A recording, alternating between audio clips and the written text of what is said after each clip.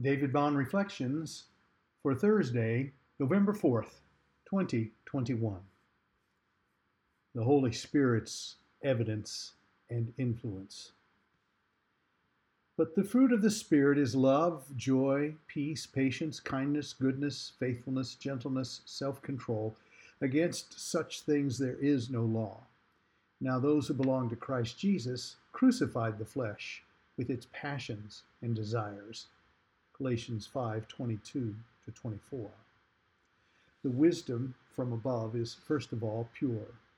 It is also peace-loving, gentle at all times, and willing to yield to others.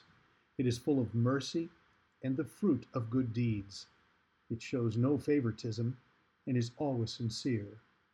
And those who are peacemakers will plant seeds of peace and reap a harvest of righteousness. James 3:17-18. I'll call her Sally. She was a kind woman. She was a gracious counterbalance to her cut-to-the-chase husband. His manner could sometimes seem harsh. He had an edge. Sally had a soft demeanor. She was thoughtful and sweet. She provided meals when our youngest son was born. She even came over one time and somehow got into our house and cleaned it from one end to the other. Sally epitomized kindness. This was entirely a matter of the Holy Spirit's work in her. Even though she had a wit, saying at one time, "I was raised in the Christian church before we got married. I tell everyone that I used to be Christian before I married Paul. Then I became a Lutheran." Kind and witty. What a great combination. Some might think that by this list of the fruit of the Spirit, you could meet a Casper milquetoast kind of person with little personality. A kindly person, easily dismissed. Think, though, of who is writing this. Paul is a strong, self-defined man of God. He gave his life to sharing the good news of Jesus' death and resurrection.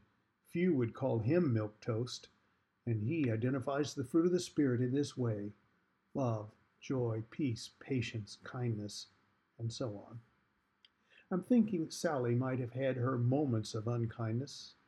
I'm not sure I'd think of Paul as a gentle person, but he certainly was led and filled by the Holy Spirit. So was Sally. This brings me to the thought we must all live under grace, not law, especially when it comes to the influence and evidence of the Holy Spirit in our hearts. We don't often go even through our waking hours with only kindness, patience, and don't forget that commute, or gentleness in every personal encounter. We'll never get this all correct and proper day in and day out.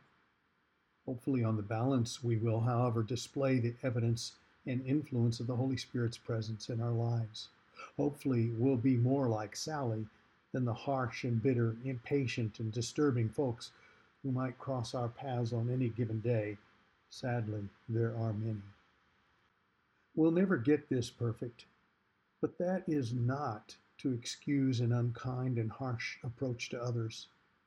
Whenever we fail to see the fruit of the Spirit in our actions or recognize their absence in our hearts, we must repent and thank God for the Holy Spirit who brings us back to Jesus again and again, into the cross, and to an empty grave, then to a mountain from which he ascended, and then from heaven's high throne he sent the Holy Spirit, the Counselor, the Comforter, the Helper, who will be with us forever.